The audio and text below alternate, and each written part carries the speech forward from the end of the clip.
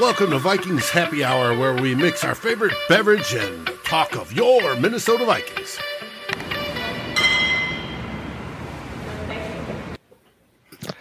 Hello and welcome back to another week of Vikings Happy Hour. Today, Ryan, Miles, and myself are joined by Eric Crocker of the Crocker Report. How you doing tonight? I'm doing good, man. How y'all doing? I'm great.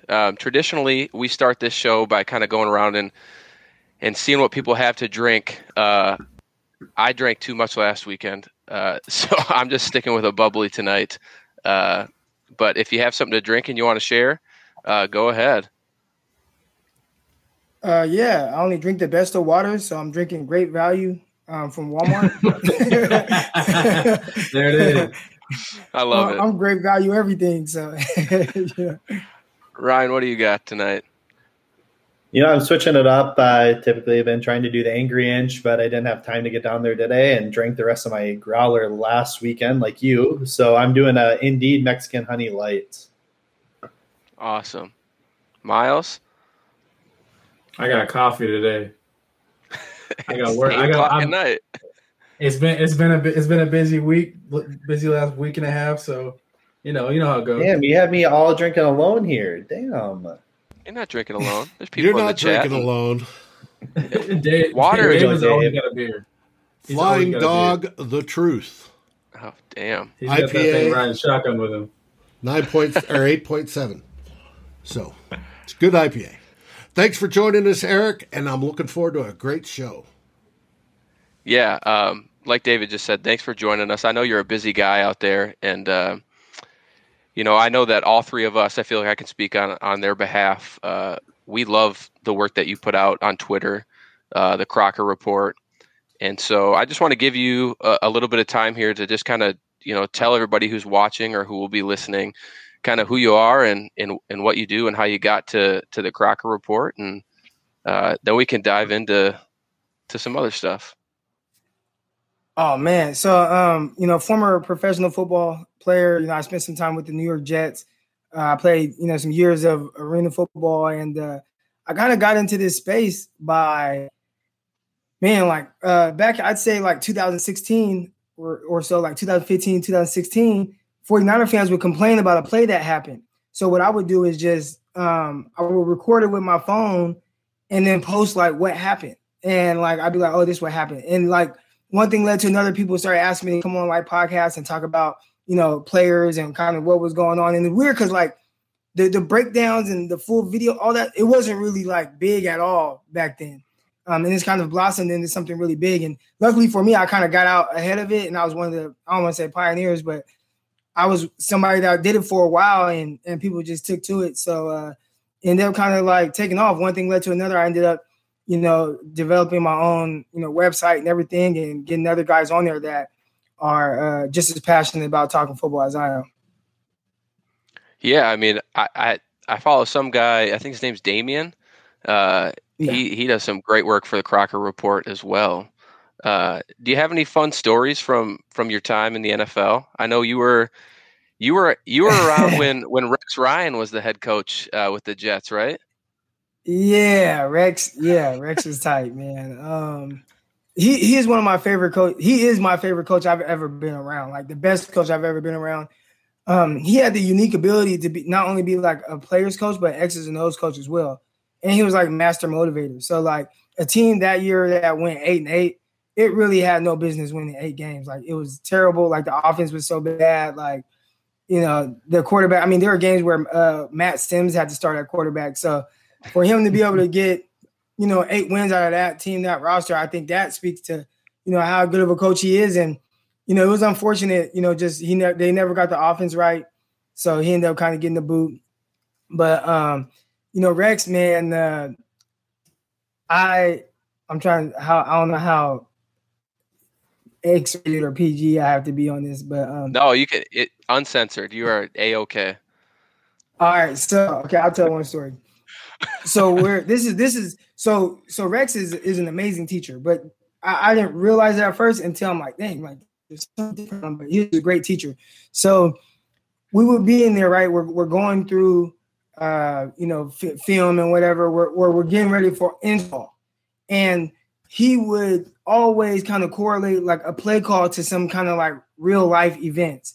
All right. So, so he had this one play, right? And the way he led into it, and he was like, all right, guys, how many of you guys, he was like, raise your hand if you like bald pussy. Right. So, guys would raise their hands. And then he'd be like, all right, raise your hand if you like a little landing strip, like if you just like a little bit of hair. So, a couple more guys raised their hand. And then he was like, raise your hand if you like a muff, like just a hairy pussy, right? And people were like, and like it's like some of the coaches raised their hands. They're like, yeah, we're old school. We like that stuff. So he was like, this play call is called like show, muff, blah, blah, blah, blah, blah. And that's how he kind of taught and like got you to kind of remember. And like, he just had an interesting way of like teaching, and it was very catchy. But that's like one story where I thought, people might want to hear it. There are a lot of other stuff went on, but yeah, that was a good one. Coaches are wild. Yeah, and Rex is like the wildest. That is hilarious. Well, I don't know how to top that story. Wait, I have a quick question. Croc, were you on Hard Knocks? Nah, I came like the next year. Okay. I believe. So, yeah, and I watched it, and it was weird too because when I had my private workout, they flew me in, and I've never seen Rex Ryan in person or anything. So when I seen Hard Knocks like the year before or whatever, and Rex Ryan was fat, and then I get to New Jersey, that's where the Jets are. And I'm having my workout and I look and I'm like, oh, damn, that's Rex Ryan. Then I'm like, wait a minute, where's the rest of them? He was hella skinny. He had just had that surgery and got got skinny. So, but yeah, I wasn't there during Hard Knocks. That's awesome. I got all my years. What led to you signing with the Jets? I saw that. I was trying to look up and do a little background research, and it seems like you had a hell of a year in the Arena Football League that year before. Oh yeah, man, crazy story, man. It's just kind of crazy how it all played out. Like, I struggled academically in high school, so I was ineligible. I only played like 5 games my junior year. I only played 5 games my senior year because of eligibility issues. So I went the junior college route. I played my freshman year, then I ended up flunking out of there. Then I had a son. So I was actually out of school and football and everything for 3 years, just doing all kind of random stuff. And I went back to junior college at the age of 21. I think I played at like 22, my sophomore year of junior college. From there, I was able to get a scholarship. I had D1s that liked me a lot, but I didn't have a time clock to be able to go to a Division I school. So I went D2 and played there for 2 years. Then I had the opportunity to go to the Arena League. Someone presented me with that opportunity. I'm like, heck yeah, I'm gonna jump on this. And so I played extremely well that year. I started every game as a rookie, and we had a big year. Then after the season, I went to do you guys remember the league, the UFL? Yep. Yeah. So they only had like 4 or 5 teams or whatever, but they were paying like $5,000 a week. I'm like, oh, I need to be in that league. So I went to a UFL tryout. They didn't keep me because I didn't have like NFL attached to my name. And this stuff is all political, man. But I killed the workout. They liked me. They had me stay after, field punts and stuff.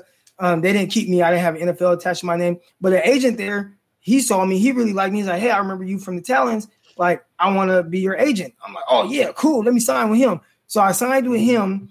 And then he kept getting back to me and was like, hey, all these arena teams, they really want you. I was a free agent at this time. And I'm like, look, like, I can do arena stuff on my own. Can you get me to the CFL? He was like, oh, you got to crawl before you walk or whatever. He had this whole little philosophy or whatever. I'm like, man, I'm not trying to hear this. Like, I had some teammates that were behind me, didn't even play, and they were getting CFL workouts. So you got to make something shape. And he never did. So I reached out to another buddy of mine who had an agent. He took a look at my film. He was like, hey, I think we got something here. Eventually, he had CFL teams immediately ready to fly me out to any workout I wanted to go to.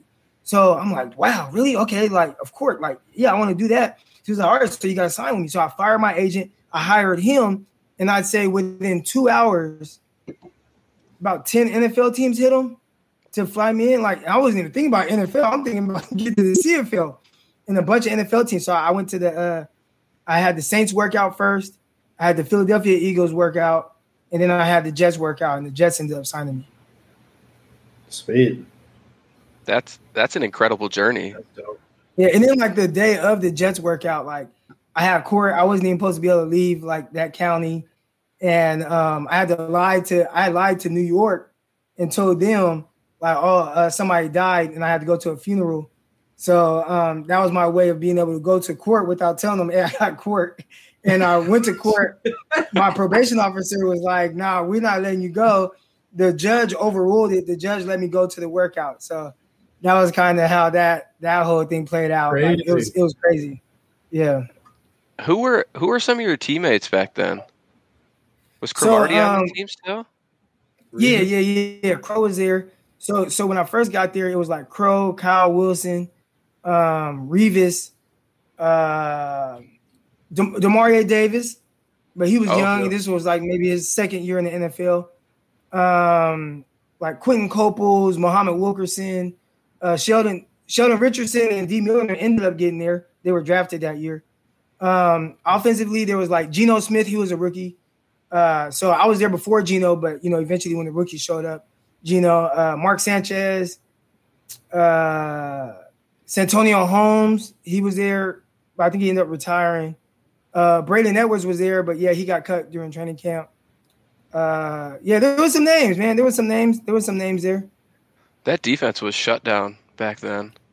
The defense was good. So I wasn't there really long with Darrelle Revis. Revis held out at first. He was coming off of an ACL injury, and he held out at first. So when we all reported for OTAs, he wasn't there originally. Then after a while, I'd say after a few weeks, he showed up, and he was around for maybe 2 weeks. Then they traded him to Tampa Bay.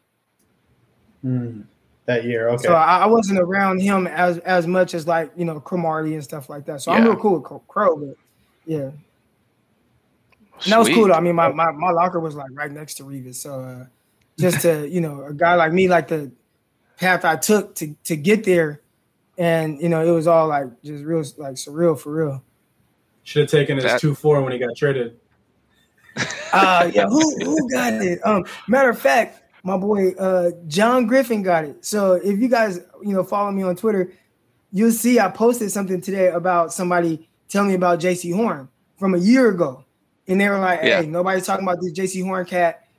He was like, he's 6'2", 208. He's gonna run in 4.4. He's gonna vertical jump 40, blah blah. Like this is a year ago. He's telling me all this, and then JC Horn does it today. But he was a strength and conditioning coach these last few years for South Carolina. Now he's with the Rams now. But he would send me all kind of like intel from South Carolina, Deebo Samuel, Ken Law, Brian Edwards. He would tell me about all these guys. So.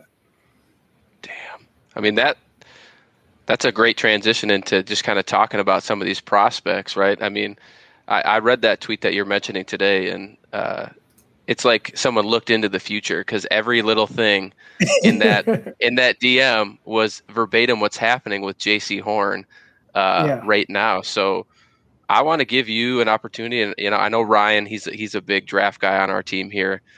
Miles and I are just on the outside a little bit, but what do you like about JC Horn? I know he's your cornerback one. You mentioned it before we went live, and I've seen it all on Twitter. But what do you like so much about JC Horn? Yeah, well, some of the things that my buddy was telling me, about just his mentality and how he, was an alpha male. Like I said, came in as a freshman and was like the leader of a secondary. I feel like he has a lot of intangibles you can't teach. So like a lot of people will compare like him and Surtain, right? And the one thing that everybody points out to Surtain is, his technique is so flawless. Like he's so good at the line of scrimmage. And my thing is, I can teach technique, but I can't teach someone to be like an alpha male, an alpha dog, like have those leadership skills, like consistently just always want to get better, work harder. Now, maybe some of that comes because I've heard all these things from people about how he is and how he goes about his business, but extremely intelligent. And then when you watch the film and everything that they're telling me matches up with what I'm seeing on film, it was hard not to really just fall in love with him. I mean, he was very aggressive. I thought he was versatile. You know, he was guarding guys on the outside. You know, he's somebody that took on the challenge of guarding Seth Williams, who, you know, is one of the better receivers in college football. And it's like, hey, I'm going to take this dude and I'm just going to erase him from the entire game. Now, Seth did have a good catch early on. And then after that, he was just shut out. And, you know, JC made life extremely difficult for him. So to have somebody that just takes on that type of challenge, that has that mindset of, hey, coach, like the coaches didn't say, hey, this is the game plan. He went to the coach and was like, hey, I'm guarding him. So just like that type of mindset, that type of guy is like, it's hard not to like him. And then you see his movement skills for his size. I think he has really good feet, and his change of direction is solid for his size, moves well. Obviously he can run. He's very athletic, and he's just that alpha, just a dog. And I feel like it's hard to come across people that really love the game that much, that want to put that much into it and care that much with that type of talent and physicality to match it. So, and then with everything I'm hearing, I want guys that love football. You know, I want guys that like enjoy the process. And from all the people, whether it's my guy that was a coach there or people I've seen him train with and whatnot, everybody says the dude loves it. He breathes it. Anytime he has a chance, he's always working. He's always out there trying to get better. So it's hard to like somebody more than that when you hear those type of things about him, because there's a lot of prospects that don't love the game. They don't love the process. And they're okay with like, well, I got paid, and, you know, and it's hard to find out who those guys are until sometimes it's too late. And I mean, absolutely, that dude's been around football his whole life. Right. But you know what? And even then, like sometimes you would think a guy that has, you know, and I don't know his circumstances at home, if Joe Hearn did great with his money or whatever, but a guy that has been around it and has seen it, sometimes you can take it one or two ways. One way is like, okay, I see what it takes and I'm going to work this hard, and it's been instilled with me from a kid. Or you might be a little bit more entitled, don't work as hard. You know, you are blessed with physical gifts, but it's like, well, I've always been the best player, and you don't really work to take those next steps. So, you know, those are things. It seems like this class is full of guys who, you know, parents played in the NFL and work extremely hard to you know, shake that. But that was one thing that jumped out to me. Like, it's not a guy who prepares like, hey, I've grown up and I was pretty well off. If that was the case, I don't know that to be the case, but you know, he seems as hungry as someone who grew up with nothing.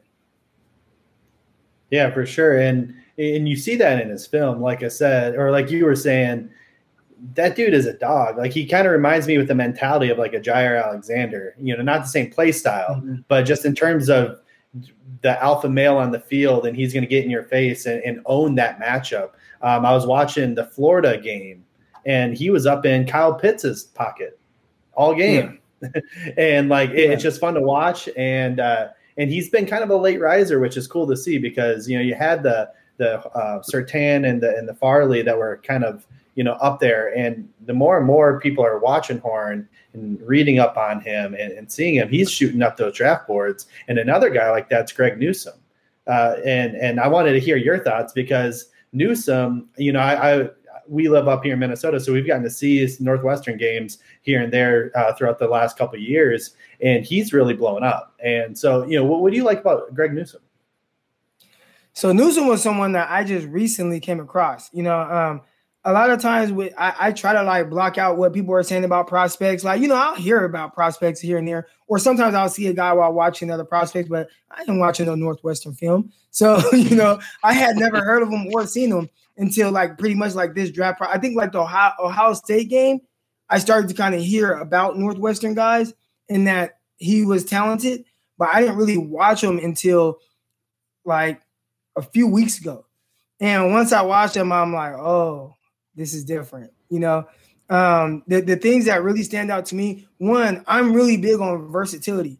So I love the fact that he played a lot of off coverage, and you get to see his feet. You get to see his change of direction. You get to see like his instincts. You get to see how he reacts when, you know, he has to play it honest. And what I mean by that, like, you can see how guys play when they are able to anticipate, and it looks really good.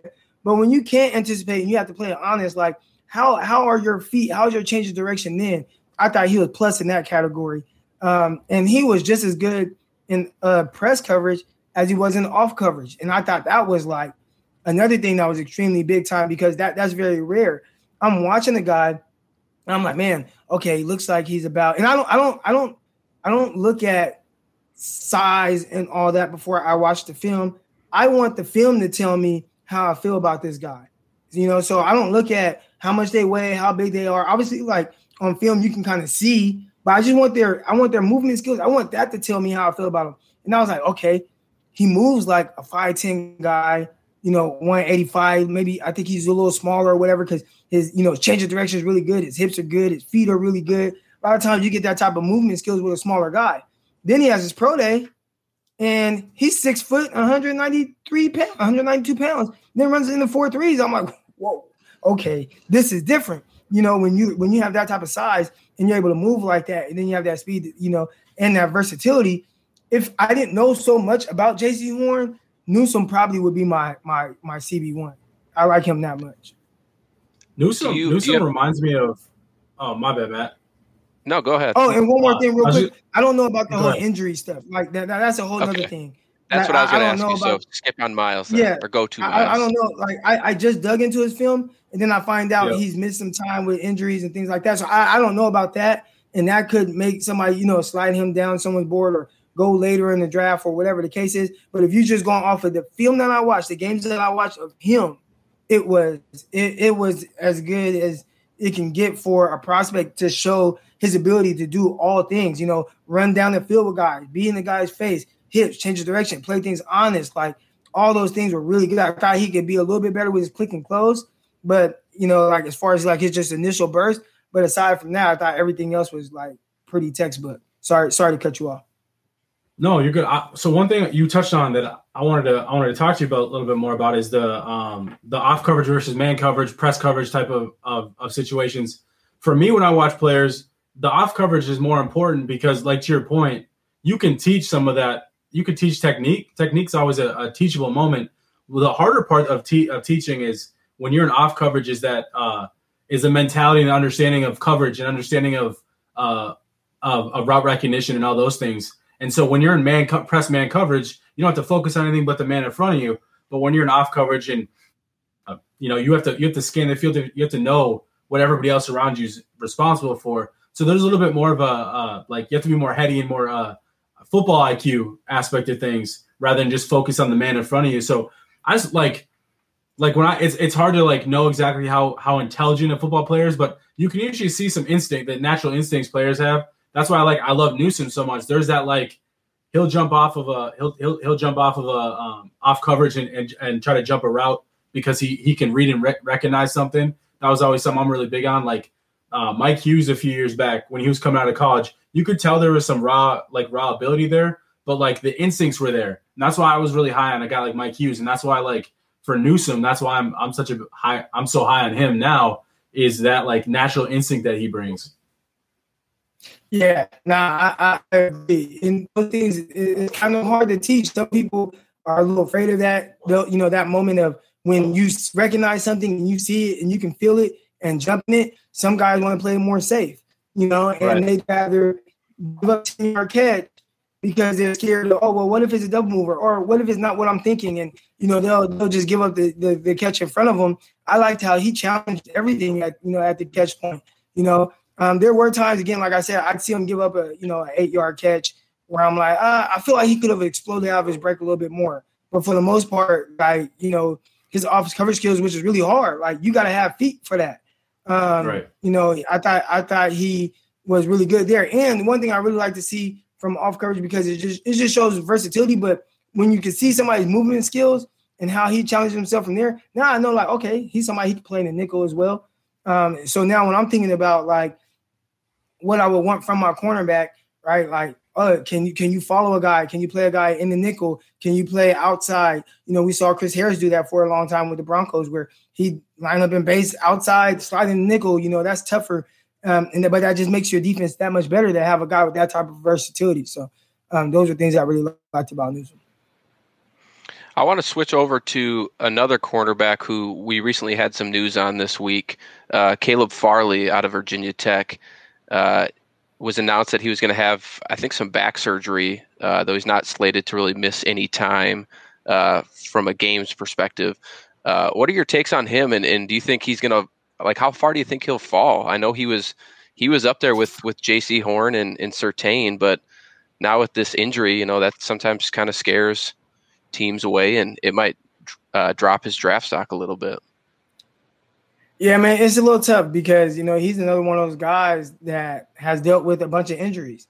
And, you would at least want to feel more comfortable with him. Okay, he's going to his pro day. He's going to do good. Okay, we see the athletic profile. We get the numbers now. Like, we see it on film, and he clearly looks like a physical freak with some of his ability to be able to explode out of his breaks. The way he attacks the ball in the air at his highest point, somebody be able to do that with his size. Like, those things are, like, off the charts. But then it's like, well, missed a bunch of games here, missed games here, had this type of injury, had a back injury. Oh, another back. Like, are these things that are going to be lingering? Like, if I use high draft capital on them, like, is that back just going to go out and I just waste it? Like, you know what I'm saying? Like, now there's going to be all these different questions surrounding him. That's tough because you don't know how that's going to turn out. So far, he's been really up and down with the injuries, and that's kind of all you have to go off of. And like Newsome, at least Newsome, he's had some injuries or whatever. But, well, shoot, we might be able to forget about some of that because we saw him at his pro day, looked good, ran well, body was nice, whatever. When it comes to Farley, we don't know. You can go off of what they say. Oh, well, he'd be ready for a training camp. But what if there's a setback? Like, the back is a tricky thing. Like, the back is scary. We're not just talking about, like, I'd almost rather something be like an ACL injury than your back. Like, ACL, you come right back from that. Right? Like, with surgery now, you'd be, back in 9 months or whatever. But with your back, and it sounds like it's an injury that he had before, that's a little scarier for me. So as far as how far I would drop him, I don't know. I try not to talk too much about the injuries things because medical staffs get paid a lot of money to do those things. But I know if I were in the building, the back, that would worry me a little bit. That will worry me a little bit. Yeah, so a lot of the guys we've talked about so far are first-round picks. We just signed Patrick Peterson. Who knows how highly we're going. Hopefully we take best player available, obviously. And if Horn's there, I'm all for it. He's my CB1 as well. But again, just looking at our needs on our team, we're likely not looking at corner till late day 2, early day 3. So there's some other guys that, we kind of talked about previously in the group chat here, St. Juiced, my guy, Trey Brown from Oklahoma. There's a couple of these guys. Who are some of those mid-round guys that you maybe want to, give us some insight and some love on? Yeah, well, I think you hit the nail on the head with St. Juiced. He's one of the better prospects, in my opinion. When you see a guy at 6'3", 200 pounds or whatever, that can move the way he does with that size. Like, yeah, now he doesn't move like a smaller guy. His movements are a little bit longer, but he played a ton of off. Now, I've only watched 2 games of him, so I don't want to be too bullish on him. But in the 2 games I saw, even one, he gave up a good, long touchdown against Maryland, but I thought he was there to contest it. So I just want to see the ability. Hey, I think he closes on the ball, closes extremely well, especially for somebody with his longer movements. He can play a lot of press. He played a ton of off coverage, and then he has that length. I compared him to Ahkello Witherspoon. I've watched a lot of Witherspoon.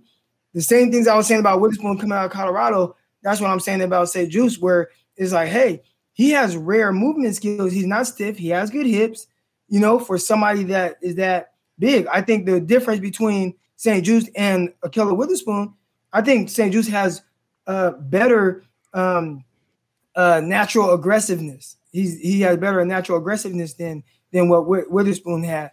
So now I actually like him a lot. Like I think, if I had to rank guys right now, he might sneak into my top 5. I know some people like, Stokes, Campbell, they tested extremely well and whatnot. But I think St. Juice, just when I just watch the film and what the film tells me, I probably have him ahead of those 2 guys, even though they tested very well. Yeah, I was watching some tape on St. Juice as well, and just his burst. I felt like he was constantly breaking up the ball and contesting passes, and I just thought that given his size and his length, he just has a lot of untapped potential. And I feel like I don't want to say this as a Minnesota homer, but I feel like he's under the radar right now, and he should be higher than he is in a lot of draft boards. Yeah, I just retweeted. I actually just retweeted a thread I did on him where, it shows a bunch of plays of him playing against Maryland. But now there's a lot to like with him. In my opinion, I think it's just one of those things where, he's a transfer from Michigan. I thought he did well at the Senior Bowl. It's just sometimes when guys don't have the hype like that, then they have to go to the Senior Bowl and stuff. Sometimes the buzz kind of wears off just a little bit. But, people like us who have, seen games of him and you guys being up in that area, I think you guys probably have as much appreciation for him as I do. Definitely. Ryan, Matt, if I'm hoping this was you're going to transition. I just wanted to bring up the Patrick Peterson situation. So Ryan mentioned the name. Croc, I wanted to just touch on a little bit more of like what your thoughts are on the Vikings signing. We're kind of going back and forth from the NFL to college, but whatever. What were your thoughts of the Vikings signing Pat Pete, and kind of like how do you see him fitting into the Mike Zimmer defense?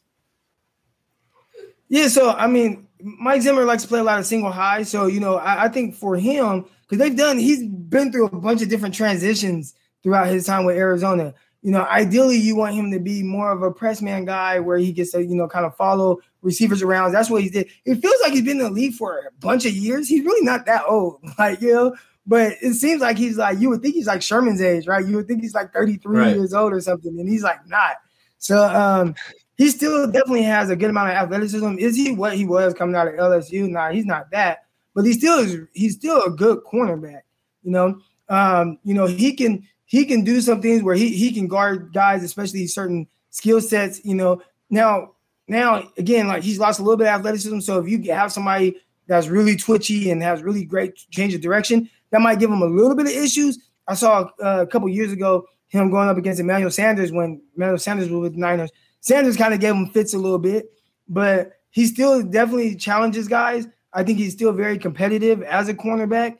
Overall, if I'm a Vikings fan, I'm excited, and not just because of the name, just because there's still good football there. Kind of like what we saw from Richard Sherman, and I think he's still a better cornerback than Richard Sherman. But Sherman was really good for the 49ers, ended up being all-pro, was never really the issue, at least not consistently. I think Patrick Peterson can be that same type of guy for the Vikings. How do you think he fits with, the other corners? Like, I guess I want to get your opinion on what do you think of Jeff Gladney from last year, and then obviously Cameron Dantzler, our third-round selection a year ago, who kind of wowed a lot of Viking fans and people across the league. Well, yeah, I know. Dantzler played well.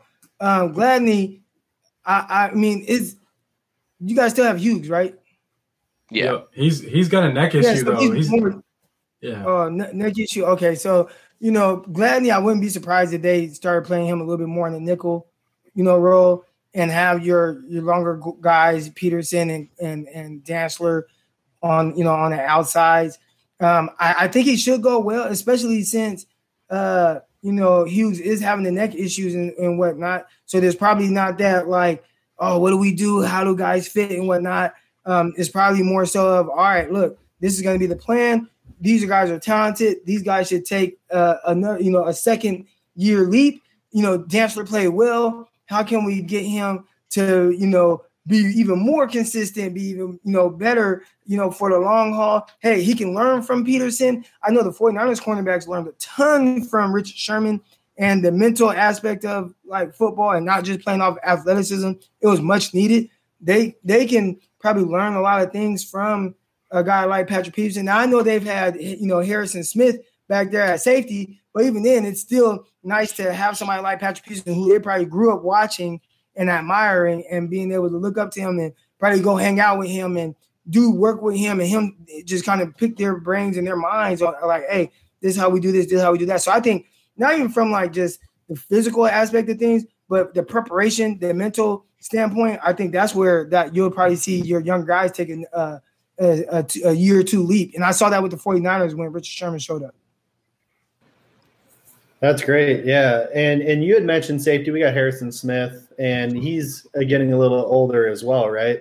And as you mentioned before, we play a lot of single high safety. And, I know we like to kind of interchange Smith out on the line, up high. He kind of plays that joker card.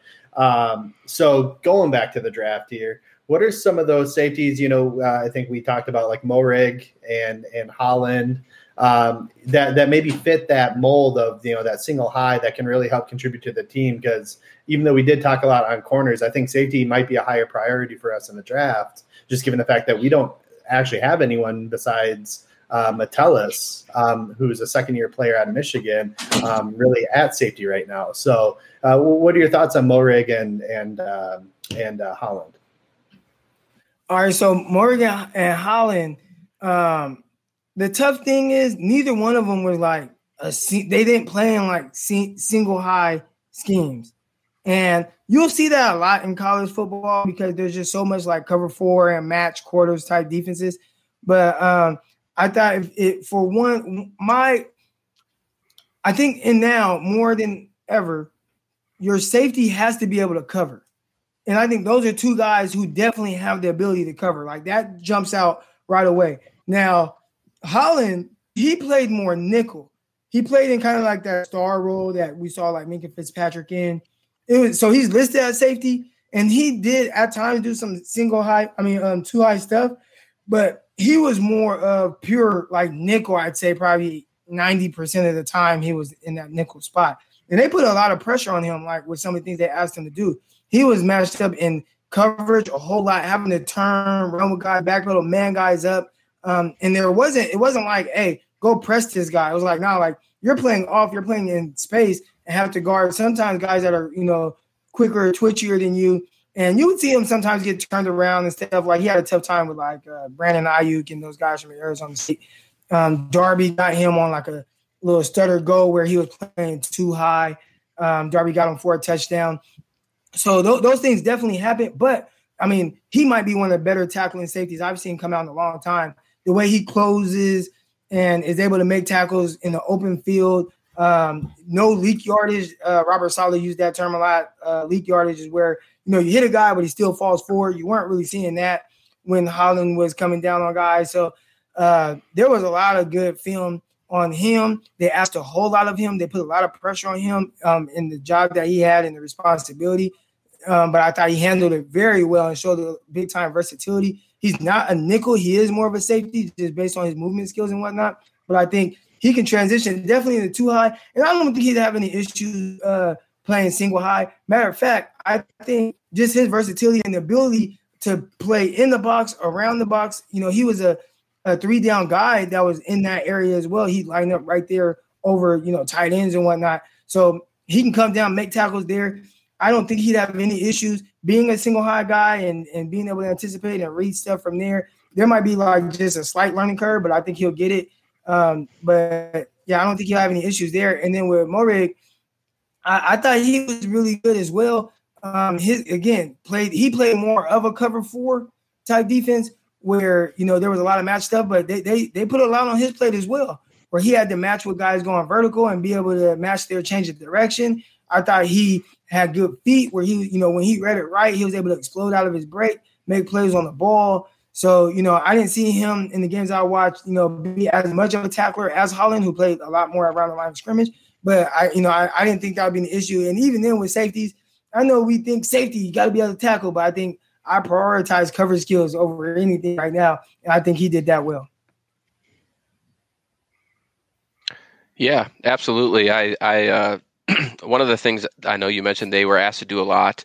And I think both of them in some of the tape that I've watched on Holland and Moehrig, that they seem to have a good IQ for the game. I'm watching them call a lot of stuff pre-snap, and even in the middle of a play, they're calling switches and stuff nonstop. So I personally prefer Holland in that versatility. I would love to see him next to Harrison Smith.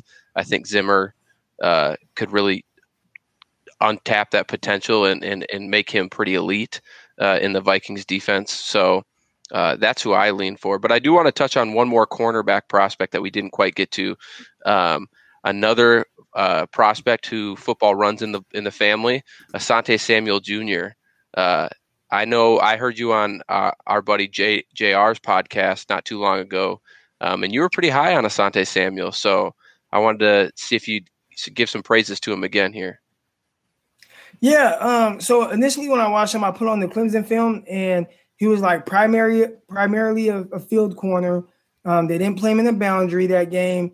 When they got inside the 10, they would take him out. So I'm like, okay, like this screams nickel in the NFL. Like he's not a big guy. They are taking him out where you might have to be more physical or aggressive and whatnot.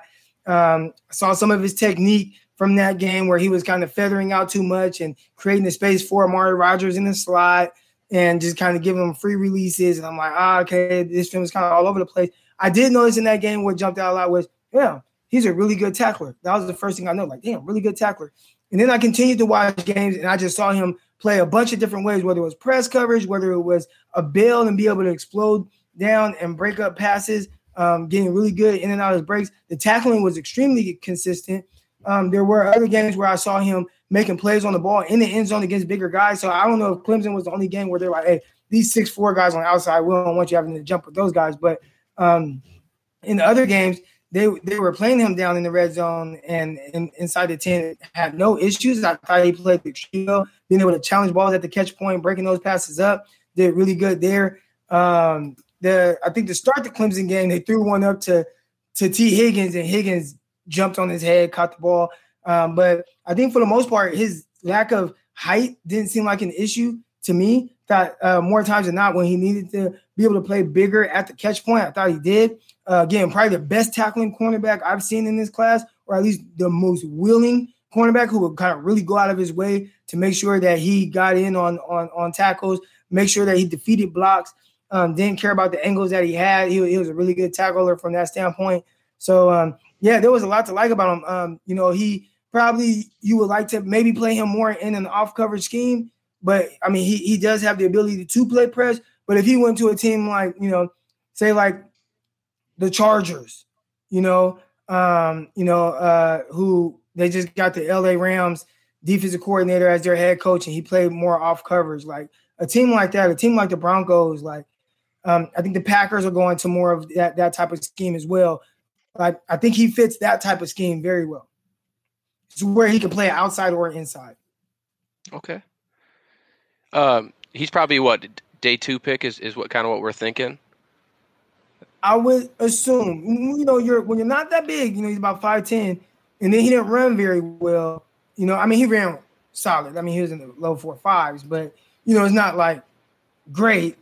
You can slide. Now, Mike Hughes he didn't run that great, ran in 4.5s, wasn't very tall, but Vikings still took him in the first round. So it definitely is a possibility, but if I had to guess, I would say he's more of a day 2 guy.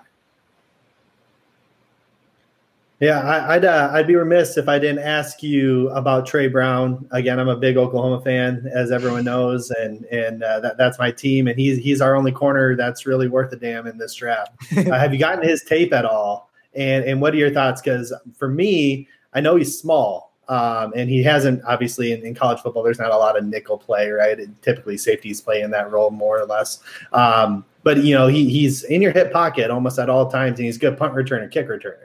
And which that's a huge gap on our team here on the Vikings. So have you gotten his film? What are your thoughts on him? Yeah, the first I've really seen of him was the Senior Bowl. So I saw a few reps. I actually have had people like in my mentions, like talking like, high on him. So that is somebody who I definitely will be getting to short. Definitely before the draft, I'll be getting to him and put out, I have my Patreon account.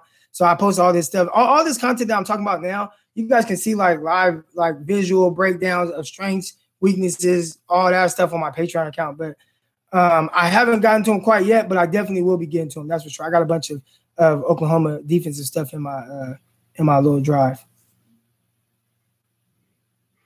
When we're talking about, yeah, you're gonna like him, I promise.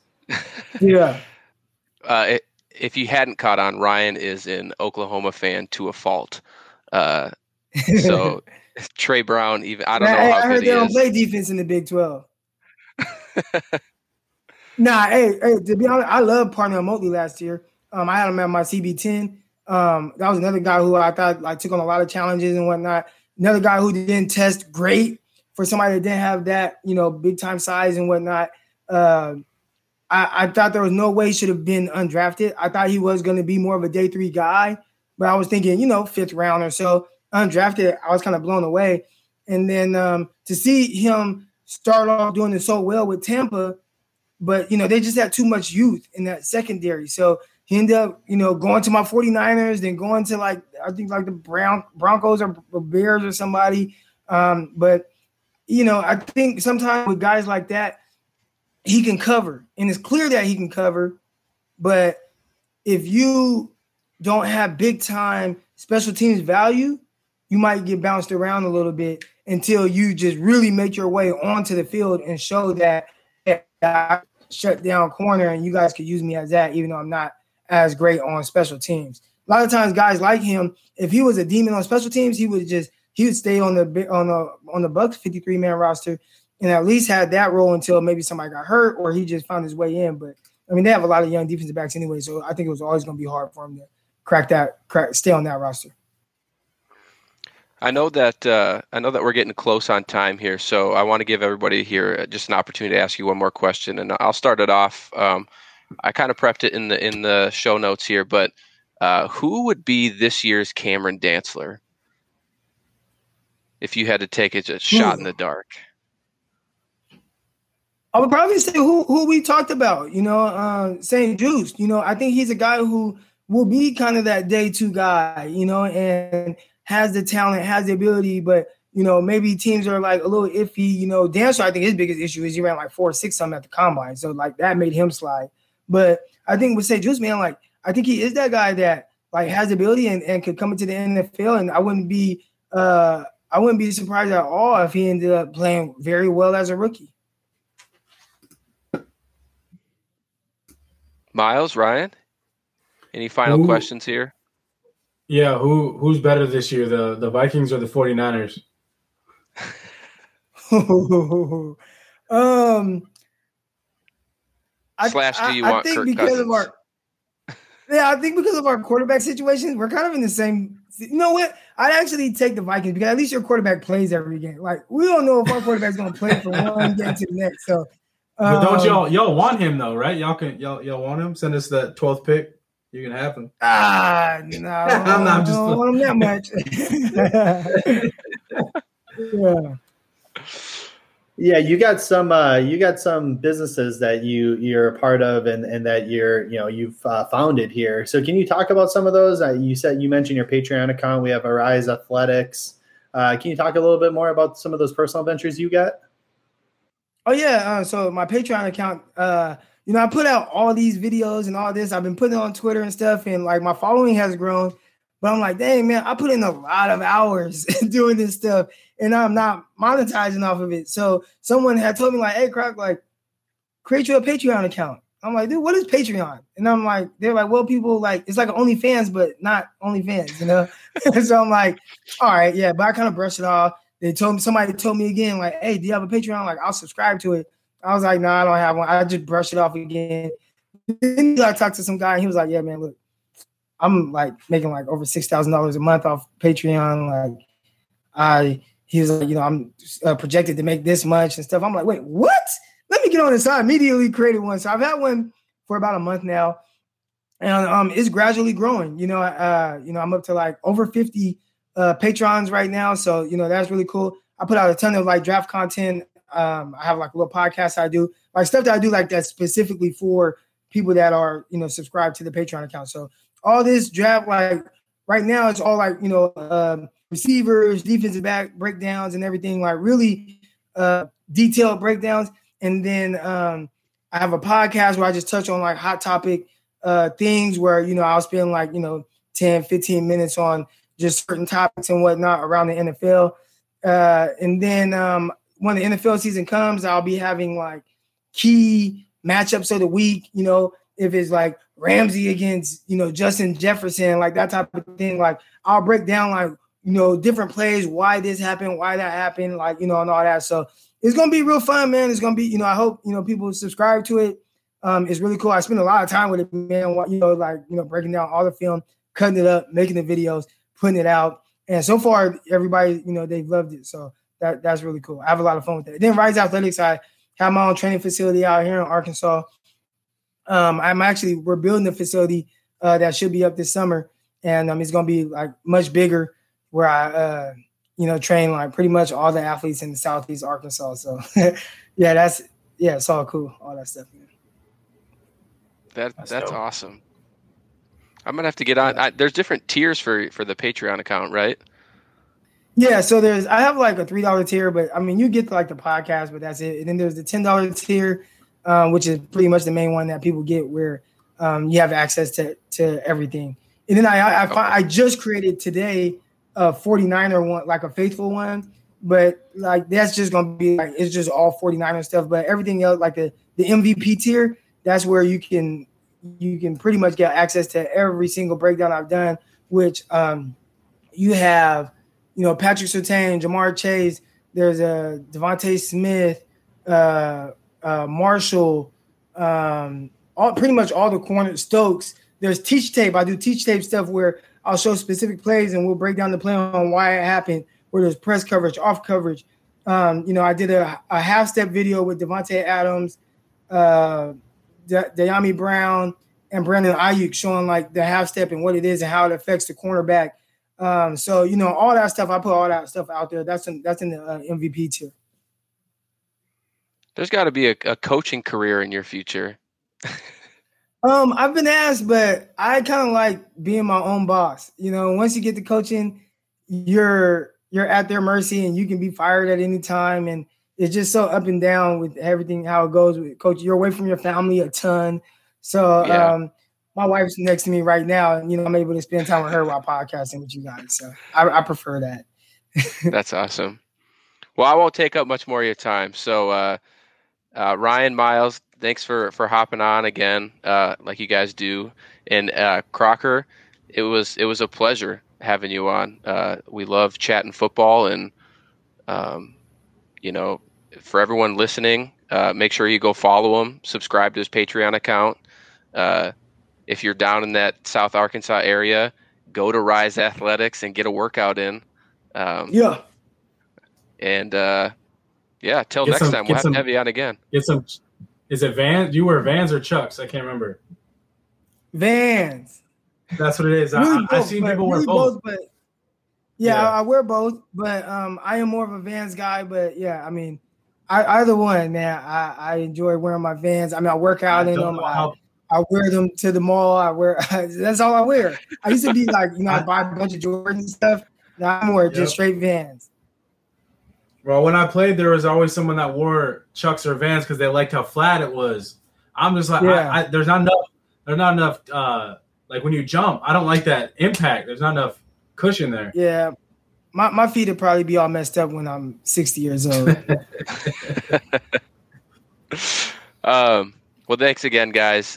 For everyone listening, next week we will be on Thursday instead of Wednesday. We will have Thor Nystrom from Roto World coming on to talk about offensive tackles and wide receivers, so you won't want to miss that. Thanks for joining us tonight, and we'll see you next time. Skol.